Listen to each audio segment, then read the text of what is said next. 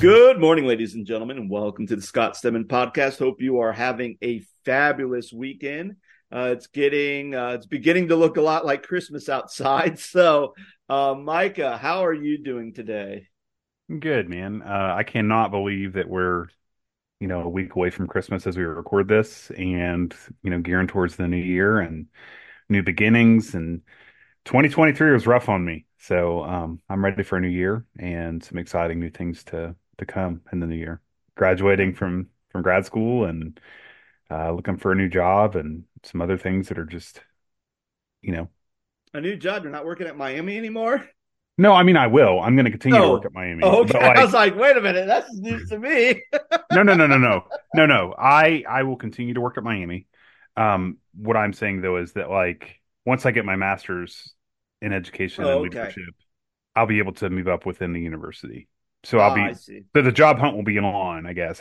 I still have a job, I still work the same place, but it's, you know, in an effort to make more money and move up within the institution, I'm gonna, finish my degree and do that. So Awesome. Wonderful. what about you? Yes. Oh, Are you ready for the new year or the Christmas season or are you done or it's been a very interesting couple weeks because we get into Advent season.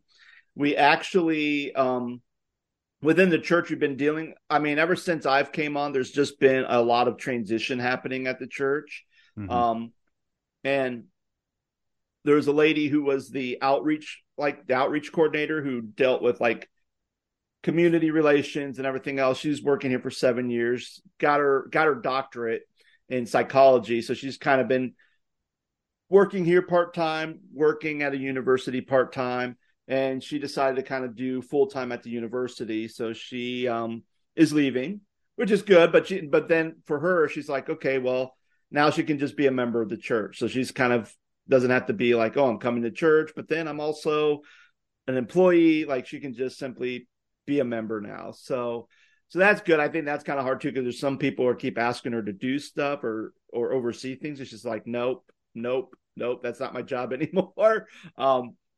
So we're looking at that, and then we have one guy who got a new job, who works in the school district out in Olentangy, and his new job has just been more demanding since he's doing a lot more late hours and doing a lot more like especially in the wintertime, he's going to be like making sure that the things are plowed for any type of weekend games and anything else. So a lot of times he gets to church late and he has to like set up everything for a 9 o'clock service. So he's kind of taking a step back so that we just are hiring someone new in that position, but he doesn't leave until the end of the year. So it's just been a lot. And then not only that, the drummer for our contemporary service had surgery, and it's just been a long healing process. So I've been filling in on drums, which playing drums, I can do it, but it's not like I'm not an expert at it. So I have literally been playing drums for over a month now at church. And then even talking with the worship leader, he says, hey, I reached out to the guy, haven't heard anything back from him for like 2 weeks. And he said, it's getting to the point where I was looking at the obituary section, seeing if he passed away because I haven't heard from him. So I'm going to start looking for a new drummer. So I said, oh, so will you have one by the time we do our Christmas Eve service, or are you expecting me to play for the Christmas Eve service? He goes, yeah, I might need you for Christmas Eve. I'm like, okay, because usually that was the service that I had off. Out of the 4 services I'll be doing Sunday, that was the one I was going to usually had off, or at least I had off last year. Now it looks like I will be at that one too, playing drums. And yeah, so I mean, it's like, okay, I'm glad I can help out. I'm glad I can fill that role, but it's also one where I'm always filled with dread every time when I get behind that electric drum set because I hate electric drum sets. Absolutely hate them. No, and especially when they start falling apart while you're playing, and you're like, okay, what do I do? So what you're saying is you want me to leave Miami and come to Bexley? Do you want to play on an electric drum set? No, I'm just saying like all the extra stuff that you're having to fill, like you could just like have me do it. I could. I could have you do it, but that's not my call, unfortunately. I, That I would be. know, I know. I'm just trying to take some of your burden off of you, my friend. Oh no, it's okay. I mean, it's a good burden. It's not bad at all. But then, you know, it's fun. It's nice because like I think my kids have been invited to like more birthday parties this year than they have from all the other years that they've, especially when we were in Virginia, to the point where, and this is going to go with my story's gone wild, that, Laura and I were having an argument the day before because she needed to get all her stuff done. She had to get all these papers graded so she can get report cards in. So she's filling in for somebody who's on maternity leave. Sure. And then we went and, we cleaned the house Saturday, and she's like, okay, well, we have to clean some house, but if I go take Peter and Lizzie to this party out in Polaris, by the time I get back, we're going to have to go because, you're going to have youth over at the house for your Christmas party. And when am I ever going to get any of my work done? So, we're kind of going back and forth. I'm like, well, that's not my problem. We're getting into an argument. So finally she goes, well, what if you took Peter to the party? Now the party's at 12:30. The last service goes from 11 to 12. And that's if the pastor doesn't go over or whatnot. And then all the parents have to come upstairs and pick up their kids. So by the time everybody was gone and everyone's picked up, it was 12:15. So we have 15 minutes to get to this party. And it's about a 20-minute drive to get there. So I know we're going to be late. So I get home. I go, okay, kids, let's go. Don't even change. Like, kids, let's get in the car. Lizzie, Peter, get in the car. They have all their stuff. I start to back out of my driveway. And right behind me, and again, this is a residential neighborhood, pulls this big, huge semi. And not only that, but it's blocking all lanes. And this is a road that you can park on both sides of the road. So sometimes just driving down there in a regular car is nerve-wracking enough. And now you have a semi. And now it's just sitting there and it's blocking my driveway. And I'm like, I need to get out of here. Like, I'm getting so mad. So I'm like trying to be polite because I'm right next to the church. But at the same time, I'm like, you need to move because I need to get my kid to a party. So finally it backed up or it did something. And I was able to get out, shoot down an alleyway because I couldn't go out the road because it was blocking the entire road to Broad Street. So then I shot through an alleyway and then got back on Broad Street to go hit the interstate to get to Polaris. And I'm thinking, like, I don't know why that semi truck was there or what it was trying to do. And it didn't say. And then eventually when I came back home, it was still there. But this time I saw like, oh, it's a moving truck. But who orders a moving truck to go through a little tiny road? Like, that doesn't, it's stuff like that blows my mind. And not only that, but then that house was like a couple houses down. So they had to like move the stuff from this house and move it like 5 houses down just to get it on the moving truck. I'm thinking this was not good planning. And it wasn't like they filled this entire semi truck up. It was just a couple items and then the semi truck left. I'm like, who just hires a semi truck to carry even like 6 items? Like, the thing wasn't even full. And I'm thinking, what in the world crazy street neighborhood do I live in? So, yeah, that's my story's gone wild. So when I graduated high school, we were transitioning out of one ministry. My dad was, and we lived in a small village in Northeast Ohio called Amsterdam, which was about 30 minutes outside of Steubenville. Mm-hmm. And Amsterdam is super small and it has, you know, I don't know, maybe 3,000 people in it total. And so like where the parsonage was, where we lived, was up on a hill. And so like we hired a moving company because my dad was it was very it was a very tight squeeze, right? So like Mm-hmm. I can't even begin to describe this, but like had to go around one sharp turn to another to get to the front of our house, and it was a semi truck. It was a moving company, right? That we hired, Yeah. and then they had to go around the block and then go down this huge hill. And I'm like, there's no way they're going to get up here, and there's no way they're going to get out. So yeah, I kind of know what you mean as far as Jeez. semi trucks in residential areas, but Yeah. I have no idea like why people think, yeah. Anyway, Anyway, so you got any other stories to share with us, Micah? oh, speaking of stories gone wild, in reference to our topic today, which we're going to be talking about, I guess, transitions uh, in a different light, mainly like if there is a pastor who has a scandal, has an affair, has some sort of Moral um, failing. moral failure, falling out from the church, Hmm. and if they should like serve or to continue to serve post their their mishap. Um, I remember being a kid, and my dad was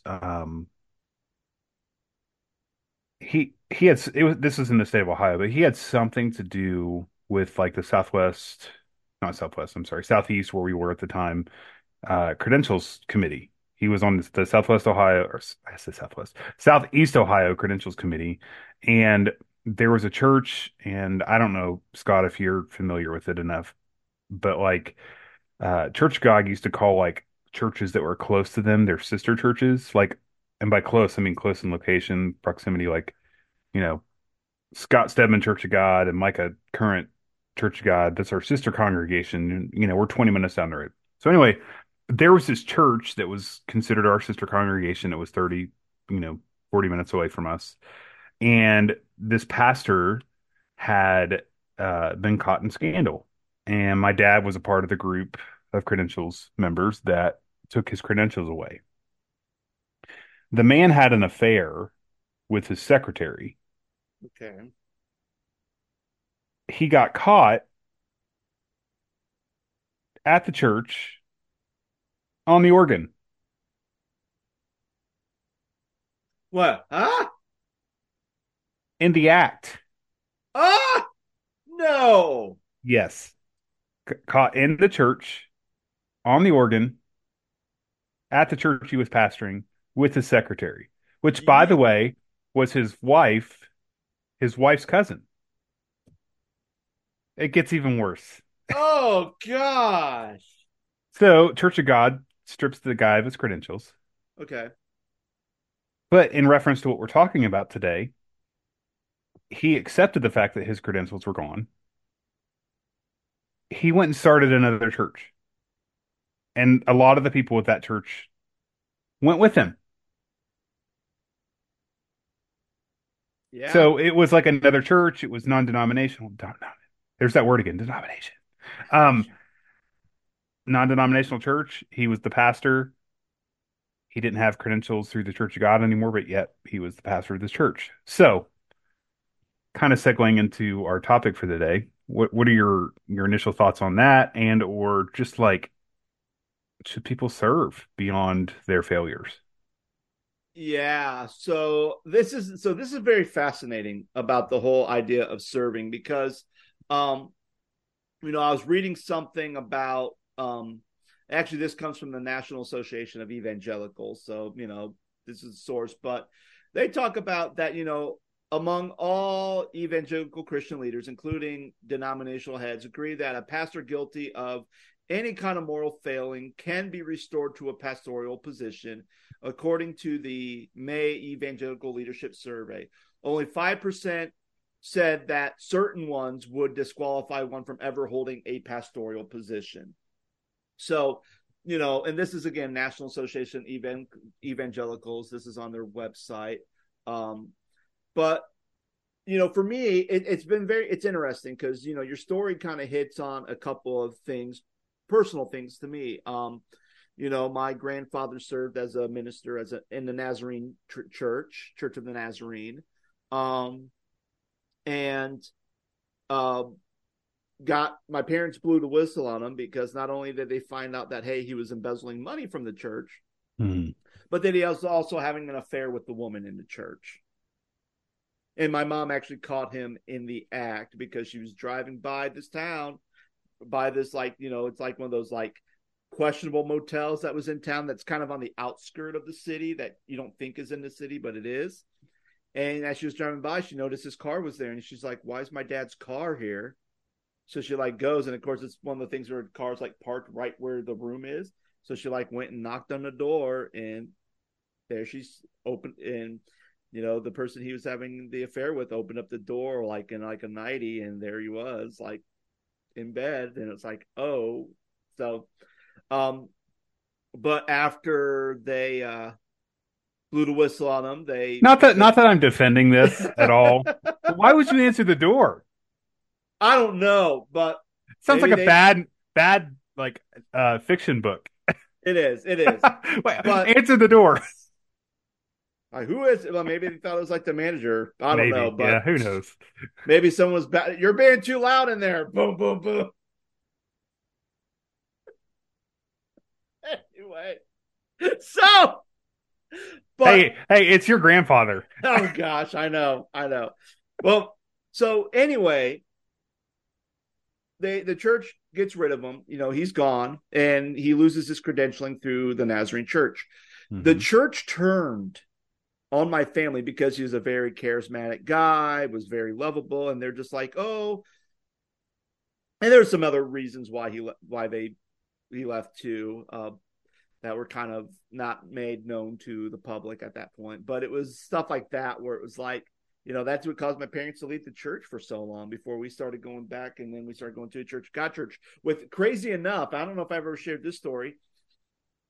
My dad starts going back. He does like the whole randomly open up a phone book and point the finger at somewhere and found the Talmadge First Church of God. He's attending there, and he's attending there. Finally, he meets with Pastor John Phillips, starts having a conversation, starts telling his story. And as he's telling his story, he starts talking about my grandfather. And John Phillips kind of goes pale because my grandfather was riding on the coattails of Ron Fowler Sr. at the Arlington First Church of God. He was trying to get credentialed within the Church of God Anderson. So when my dad found out about that, they had a meeting and they confronted my grandfather, both him and my mom. And they sat there, and eventually my grandfather, there was enough evidence and even just at my grandfather's behavior that showed that he wasn't repentive or restored from what happened at the Nazarene Church and some stuff that he was dishonest about, that that they kind of decided not to credential him to be ordained in the Church of God. So that's a crazy coincidence, God thing, whatever you want to call it. But man, like that was insane. So when I think about somebody, a pastor who has had some type of, whatever the situation may be, where they may be kicked out of the church or they can no longer pastor anymore for whatever the reasons, I'm kind of mixed. In some cases I think, yeah, they can be restored, they can serve. But then there's sometimes where I'm like, well, but should they? And I Right. think I think it depends. And looking again at this website from the National Association of Evangelicals, they kind of say, like, each denomination has their own way. But one of the things that they kind of list, like some basic requirements for restoration, is the immediately breaking of any type of adulterous relationship if they were to have an affair. Genuine repentance. And I think that one I'm going to have to throw a lot of question and exclamation marks with genuine repentance, because that's always going to be tricky to figure that out. Cessation of pastoral ministry for at least 1 year. So you can't serve in a church for at least a year. Completion of a restoration process under denominational direction. Leaders gave varied responses regarding the time required for this process, ranging from at least 1 year to at least 3 years. So about between 1 and 3 years, going basically through a whole entire restoration process.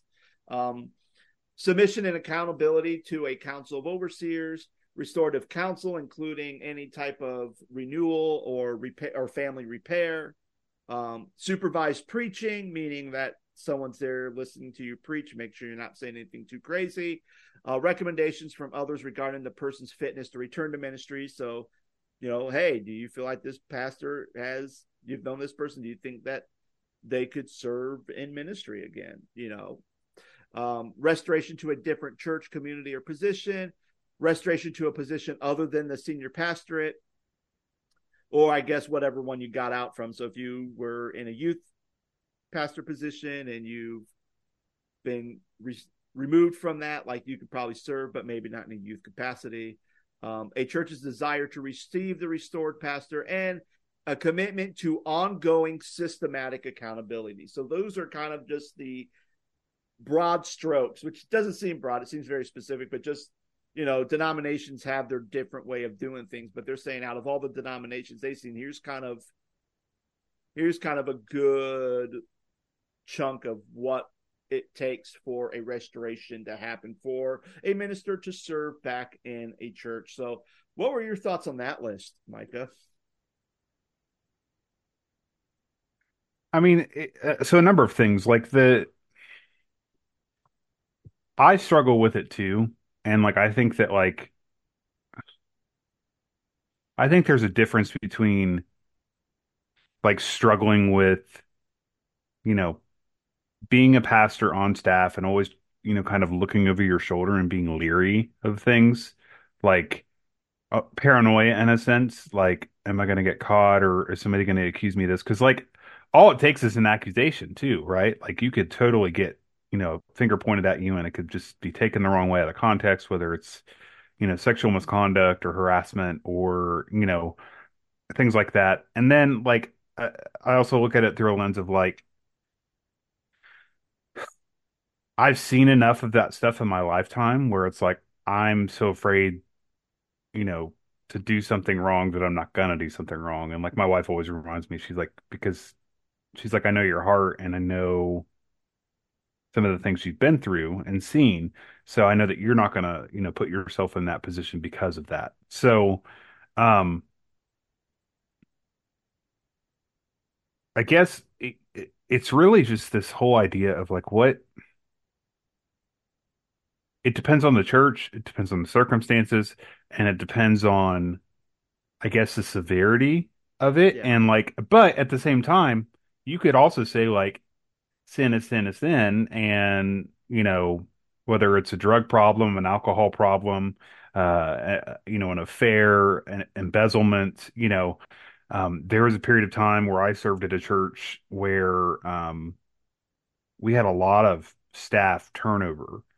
And we had an executive pastor step down and go through a reconciliation process because he and his wife were separated and going through a divorce. There was no affair. They just drifted apart, right? So like he stepped down from his role. That same church, we had a senior adults pastor who was cheating on his wife, so he left. Um, we had another pastor on staff who was like the pastor of like maintenance and did all the stuff at, with the building and things like that, was embezzling money. He embezzled $40,000. Like there was this really rough season of like where I'm an intern, I'm in seminary, I'm seeing all the things they don't really talk about or teach you in seminary firsthand, right? And so like all these people are leaving their ministry roles, they're stepping down from their positions, the church is asking them to leave. Um, and it was kind of a very strict policy of like, okay, we're not messing around here. And it's, you have a mishap or you have a failure, a moral failure, and you're done, right? Your credentials are gone. You're no longer serving in a ministry role here. Um, and I think too, like I've seen some churches where it, if you go through a reconciliation process, you're asked to leave for a period of time before you come back, if you want to come back. But in most cases, people that go through that failure stuff, like they're not going to come back to that church. You're never going to see them again. Yeah. Um, It or if you see them yeah. in public, it's super awkward and yeah. Yeah. It's see, and that's the thing I think I struggle with the most with, because like you said, you gave the example that, oh, someone's left, kind of took a leave of absence because they were going through a divorce. No affair, nothing happened, just relationship failed. And I think especially like with that, I know some churches where, oh, if the pastor went through a divorce, and even if it was, let's just say for the sake of argument, it basically was the other party spouse saying they wanted to end the relationship. Pastor's trying to make it work, but their spouse is like, nope, absolutely not, and just kind of leaves and like does it. Then it's like, oh, well, you're not fit to pastor us anymore because you're divorced now. And it's like, well, wait a minute. Like I think sometimes I think that can get Well, that can get muddy. egregious. That can get very muddy. Because we don't really know the situation, especially something like that where it's very private, a private situation between a husband and a wife that are on a strained relationship. Now it becomes, well, now it has to become the church's business, and it's now everybody's business, and that's kind of where things get a little tricky. But when you think about things like embezzlement, affairs, or even just toxic leadership, like That too. bullying leadership, and I think about, that was kind of the thing, like with Bill Hybels, even though a lot of his stuff was just the abuse of women and kind of having these affairs, but then also he was very abusive when it came to his leadership behind closed doors with his staff. Same thing with like a Mark Driscoll. When that sort of thing happens, you almost have to say like, okay, well, it's not a moral failing as we see it. It's not like that a drug problem, an alcohol problem, a sex or gambling problem. They're just being, some people may say, well, if you have a big church, you have to kind of be a little bit tough with your leadership. But it's like, yeah, but it's also a Christian institution, and we don't need to be treating people like garbage. You know what I mean? Like, so I think when it comes to that sort of restoration process, I always go back to genuine repentance, right? Because how do we know that the repentance is genuine? Because, like, for an example, and I'll just throw myself an example. So let's say my big thing is toxic leadership. Like, let's just say, for an example, I'm a bully. I push people around. I have a huge staff turnover, and I'm just very not nice person. Eventually just got to the point where I just not only immediately say, I'm out of here, and I just walk away unexpectedly, but then the church closes right out the door because everything was hinged based on my leadership personnel. Basically kind of like a Mark Driscoll over at Mars Hill. Now, let's just say I'm not serving in a church for a couple years, let's say 3 years. And then all of a sudden I'm now pastoring a church in a different state, still a non-denominational church in a different state at another big church. Now, what constitutes genuine repentance? Do I feel sorry about what I did? Or is it that much time has passed that people just kind of forget about my atrocities? And it's like, well, if I'm in a different state, I'm not really dealing with the people who I've hurt. I'm not dealing with the people who I've manipulated and damaged. You know what I mean? So I think when it comes to genuine repentance, how do you gauge that? And I think a lot of times that's always hard, because I think there are some pastors who, if they're very, I don't want to, like, if they're very charismatic, if there's someone who's very good at like smoozing the crowd and smoozing the audience and getting them to eat out of the palm of their hand, very easily, oh yes, I'm so sorry for the things I've did. Was very hurtful from what I did to my family and what I did to the Lord and blah, blah, blah, blah, blah. And I can do the spiel, but do I genuinely mean it? Yeah. And I think the time, how you can tell if it's a genuine repentance is, are they still doing the same sort of thing at their next church, which in the case of like, a Mark Driscoll, like type of personality, like there are reports of him still doing some of the same abusive tactics that he did at Mars Hill over at his church in Arizona. I think, but then you look at a Carl Lentz, who's not even working as a lead pastor, but he's kind of working as a marketing pastor at a church. So he's kind of a background pastor now. Now I know I've watched both the Hillsong documentaries, especially the most recent one that was on Hulu, where they actually interviewed Carl and he got to talk a little bit about stuff. And it's like, is that guy genuine with his repentance? And I would say, well, he's actually having honest, some of the things he's still with his family. They're still married. He still has his kids. They do have a conversation about it. Like, they still talk about stuff. And sometimes if the kids are having these moments where they're just angry or confused or upset with what Carl did, they have that open and honest communication. So there is kind of that restorative and repair, constant restorative and repair that's happening within the Lentz household before he even got this job at the new church that he's working at. But again, he's not the lead pastor. He's just kind of doing marketing. So it's one of those things, like, can a Carl Lentz work at a church? It's like, well, I don't know. Based on everything that I've seen and just kind of based everything I see for documentaries, which again, with documentaries, sometimes they highlight certain things, but you don't see everything. A lot of times with Hollywood and film, it's usually a lot of smoke and mirrors, most of the time, especially within documentaries. But, if everything that I'm seeing is genuine, then I don't have an issue with him being the marketing pastor, someone who's just doing like their social media marketing and doing their TikToks and overseeing their print advertising. Like for me, okay, like he's not on stage preaching. He's not telling people they need to do this or do that. He's just basically doing promotions. And for me, I don't have an issue with that.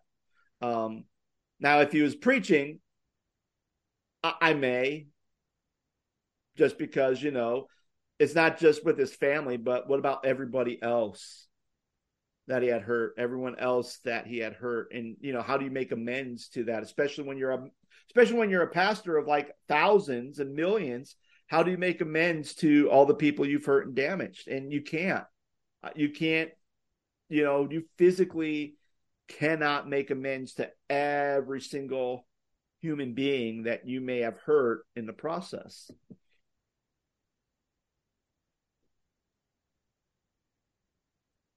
It's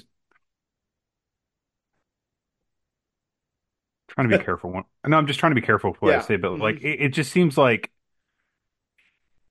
if there is genuine repentance and those people go through the reconciliation process and have went through that, like, who are we to judge whether or not they went through the reconciliation process?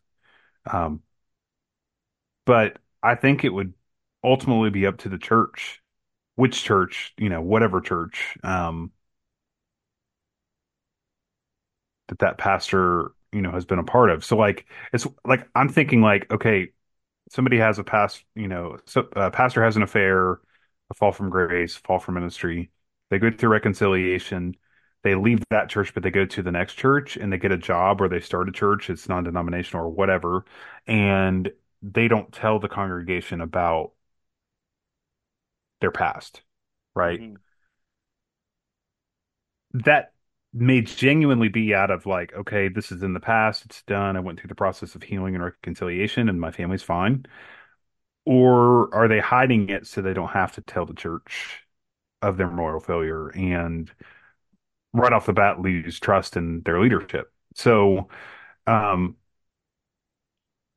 I've just heard, as somebody who's seen and heard so many of these horror stories of, it's splitting the church wide open. People are just devastated because they just love their pastor and love the family, and now they're not in leadership anymore. Now the church has to go through the whole process of hiring a new pastor, and it makes it even more difficult when churches struggle to hire pastors anyway because of just the process in of itself. And then you hire an interim or get an interim to come in there and kind of clean up the mess and hold the fort down while the hiring process happens. Like it's truly devastating. And so like I understand on one side true reconciliation and people going through the restoration process of getting back to where they could be and serving again. But on the other side of that, I could see why churches are so leery and not Mm-hmm. wanting to let pastors who went through that stuff serve again.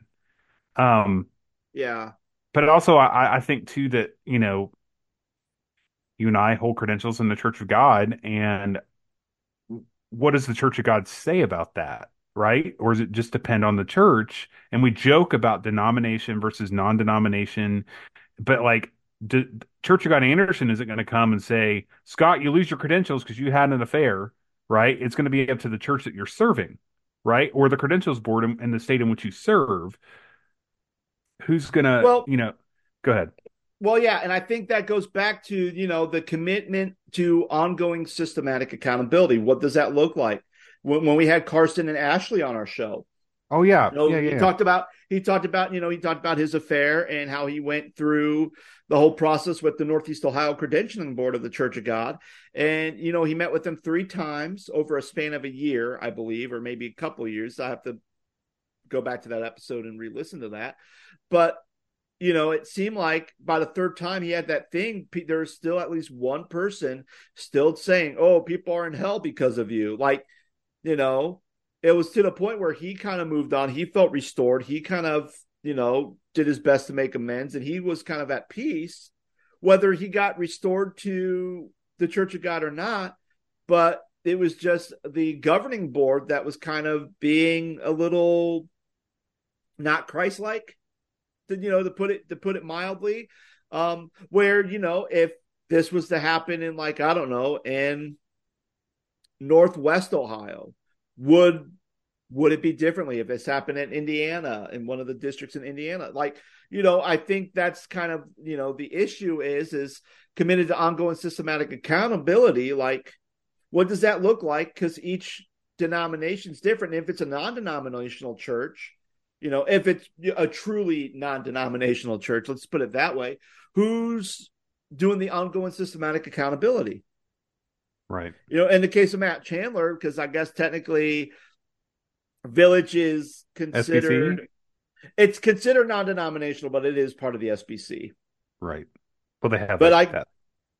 But then you look at like Saddleback Church, which got disavowed from the SBC. So they're technically now truly a non-denominational church. So, if something like that was happening with one of their pastors, like, what would their ongoing systematic accountability look like? Well, it'd have to be their elder board.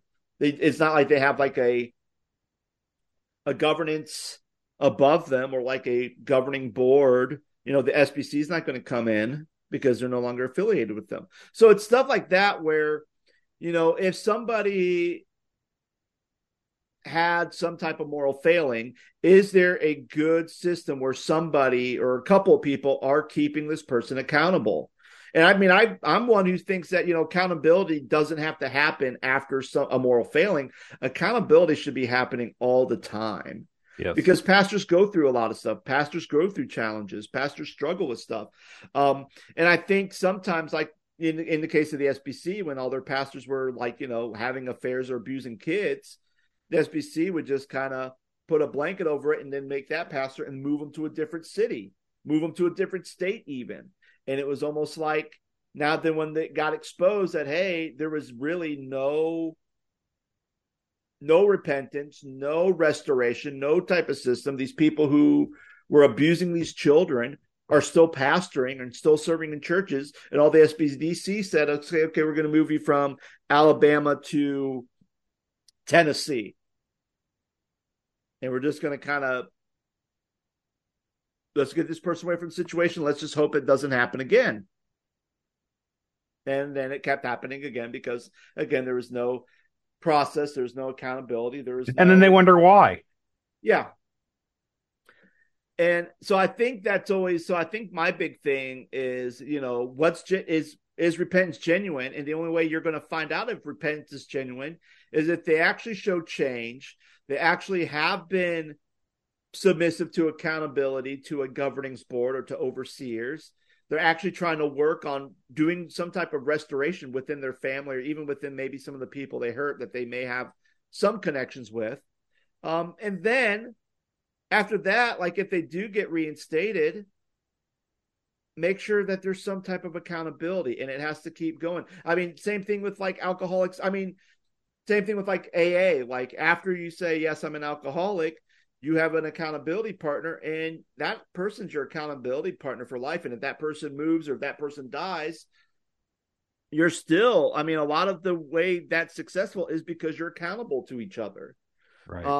And I think even when we look at like just the world, like if you look at like any high public trust officials, like if you're an attorney, you have to take before you can even take the bar, you have to take a code of ethics test. And if you violate any of the code of ethics, you're disbarred. Same thing if you're a counselor and you end up sleeping with one of your clients and you break the code of ethics for the American Psychiatric Association or the American Counseling Association, then you lose your license. And you're probably not going to get it back. And I think when it comes with churches and with pastors, you're so involved in people's lives. You're so involved in dealing with relationships that when something happens that betrays the trust of your congregation and even with your denomination, we do believe that, hey, there is hope, that there is forgiveness, that there is restoration through the blood of Jesus Christ, and that's kind of part of the kingdom life. So in some ways we say, yeah, that person can be restored, but we also have to look at the reality that there has to be some type of repentance and some type of reconciliation. And if there isn't, and if it isn't genuine and it isn't, and there's no systematic accountability that's happening with this person just to make sure that they're walking that straight and narrow path, then a lot of damage is going to be done and a lot more hurt's going to happen if that's not put in check, whether it's embezzling or, I mean, if you're a pastor who embezzled money, your next church, you shouldn't probably be anywhere near Finances. I mean, if they give you a credit card, you should probably, make sure that your spending limit is less. I mean, you have to be very careful about all that stuff, that's, yeah, but anyway, I think I've talked too much on this topic.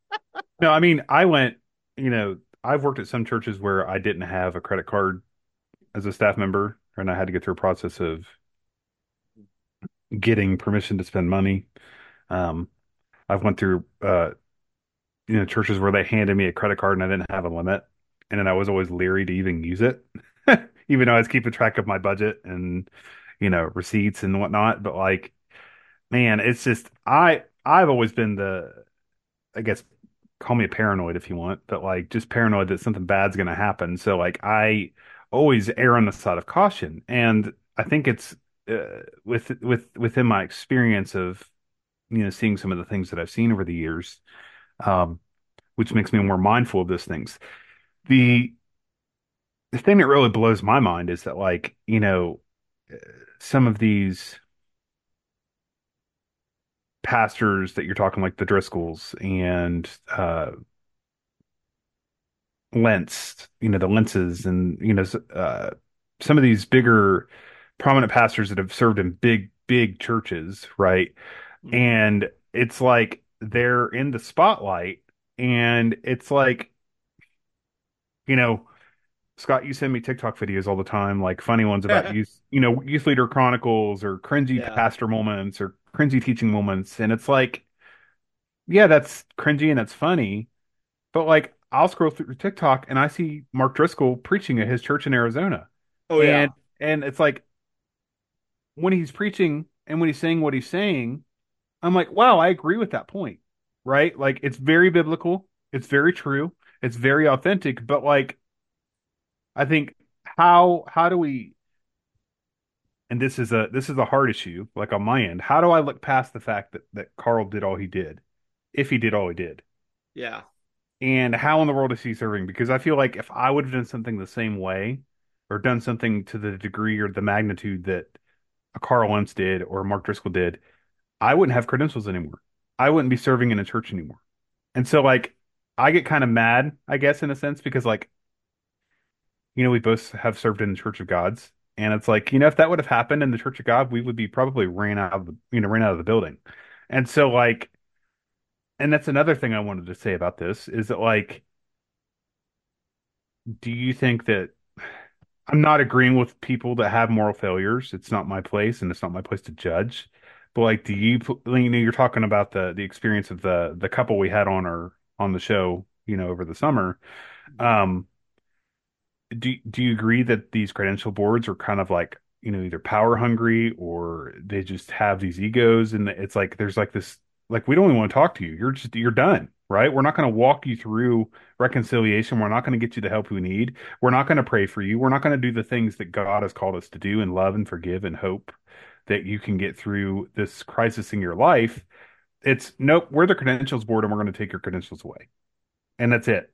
And we leave it at that. And that's sometimes how it feels, at least in my opinion. Like there's this whole power trip that goes along with being on the Board of Christian Education or the Credentials Board in the state of Ohio or the Ohio Board of Leadership or whatever it is, right? Well, and you bring up a good point with that comment, because imagine, let's say I'm having an issue and I'm thinking about cheating on my wife. Okay. Well, I haven't done anything. I'm having these thoughts. There may be another person that I'm having these like warm fuzzies over. So I go, you know what? I'm going to do the right thing, and I'm going to go talk to my credentialing board, or I'm going to talk to another Church of God pastor because I'm really struggling with this and I really need some guidance. some wisdom. I need someone to pray. So I do that. And then all of a sudden, instead of me kind of getting advice or help or, someone to pray over me or even someone to keep me, or I need an accountability partner. Yeah, I'm accountability really partner, struggling. for sure. I'm now sitting before the credentialing committee, and now we're talking about if I'm still going to serve as a pastor or not and get my credentials revoked. Yeah. And I would hate to say and I'd hate to say that happens all the time, because I don't think it does, but it does happen.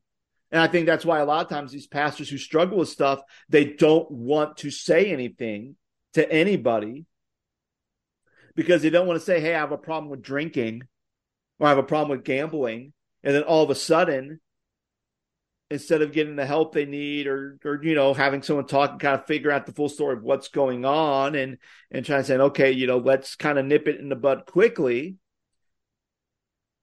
they just go to the extreme, like, okay, now we have to push this person before a credentials committee. Can they serve as a pastor or not? So then they keep silent. And then when this big explosion happens, when everything comes out like, oh, pastor has a gambling problem and stole money from the church, and all these people are hurt. Well, guess what? You know what would have prevented all these people getting hurt? Is if this pastor felt like they could go to their credential team, they can go to their governance board, they can go to a fellow minister and not had the whistle blown on them about something that, when in retrospect, was only the small crack to a problem that could have happened. But now the whole vase had finally fallen apart, and now people are getting cut up by these broken shards, which we could easily just put a little glue or put a little epoxy on this little crack to keep from the vase continuing to crack all the way through. And I think that's kind of another issue with this is, if pastors don't feel comfortable talking to people, I mean, for those of us who are in those credentialing committees and who are in those higher ups leadership, we have to ask that question, well, why is that? Yeah. Is it because they're afraid that they're going to lose something? Is it because they feel like that, their whole livelihood's going to be over if they say, hey, I spending too much time on the penny slots. I'm afraid I'm going to start spending my church's budget on a poker table. Like for me, that has to be fixed too. And if we really want to see healthy pastors, try to reduce the amount of these failings that are happening within churches and causing all these damage to all these people and all these staff members, then I think there has to be a system where these pastors can feel safe that if they are struggling with something, they can go to somebody within their denomination, within their church, and say, hey, here's what's going on. Here's what I'm struggling with. This is what I need help with. And be able to do so with kindness and mercy, and if it gets to the point where they're still struggling with it or it's becoming more and more an issue, then it might be, maybe it might be good just to resign and and then at that point, like if you're doing that within your church, then that's when you say, hey, we think it would be best you resign so you can kind of get some stuff together. Maybe the church ministry is a little bit rough, or maybe you're just having a difficult time. And then we're also going to make sure we give you a good severance package so that you don't have to worry for the next few months while you're trying to figure out trying to get back on your feet from this. But we want to make sure that you're okay and everything else. And I think that's something that you can easily try to accomplish and do with pastors when they're struggling. Yeah, absolutely. Yeah. Any more discussion on this topic, Micah? No, I think we've nailed it. I think that we just need to do a better job. Yeah, absolutely.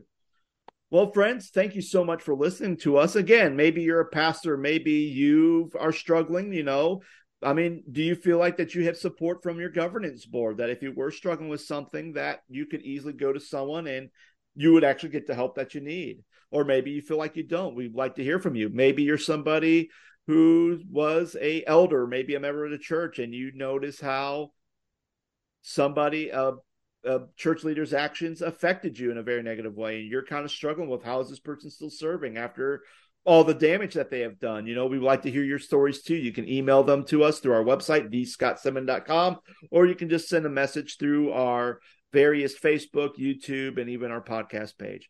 But friends, thank you so much for listening. I hope you have a wonderful weekend. I hope you have a wonderful Christmas, and we'll be back on with another episode. Take care.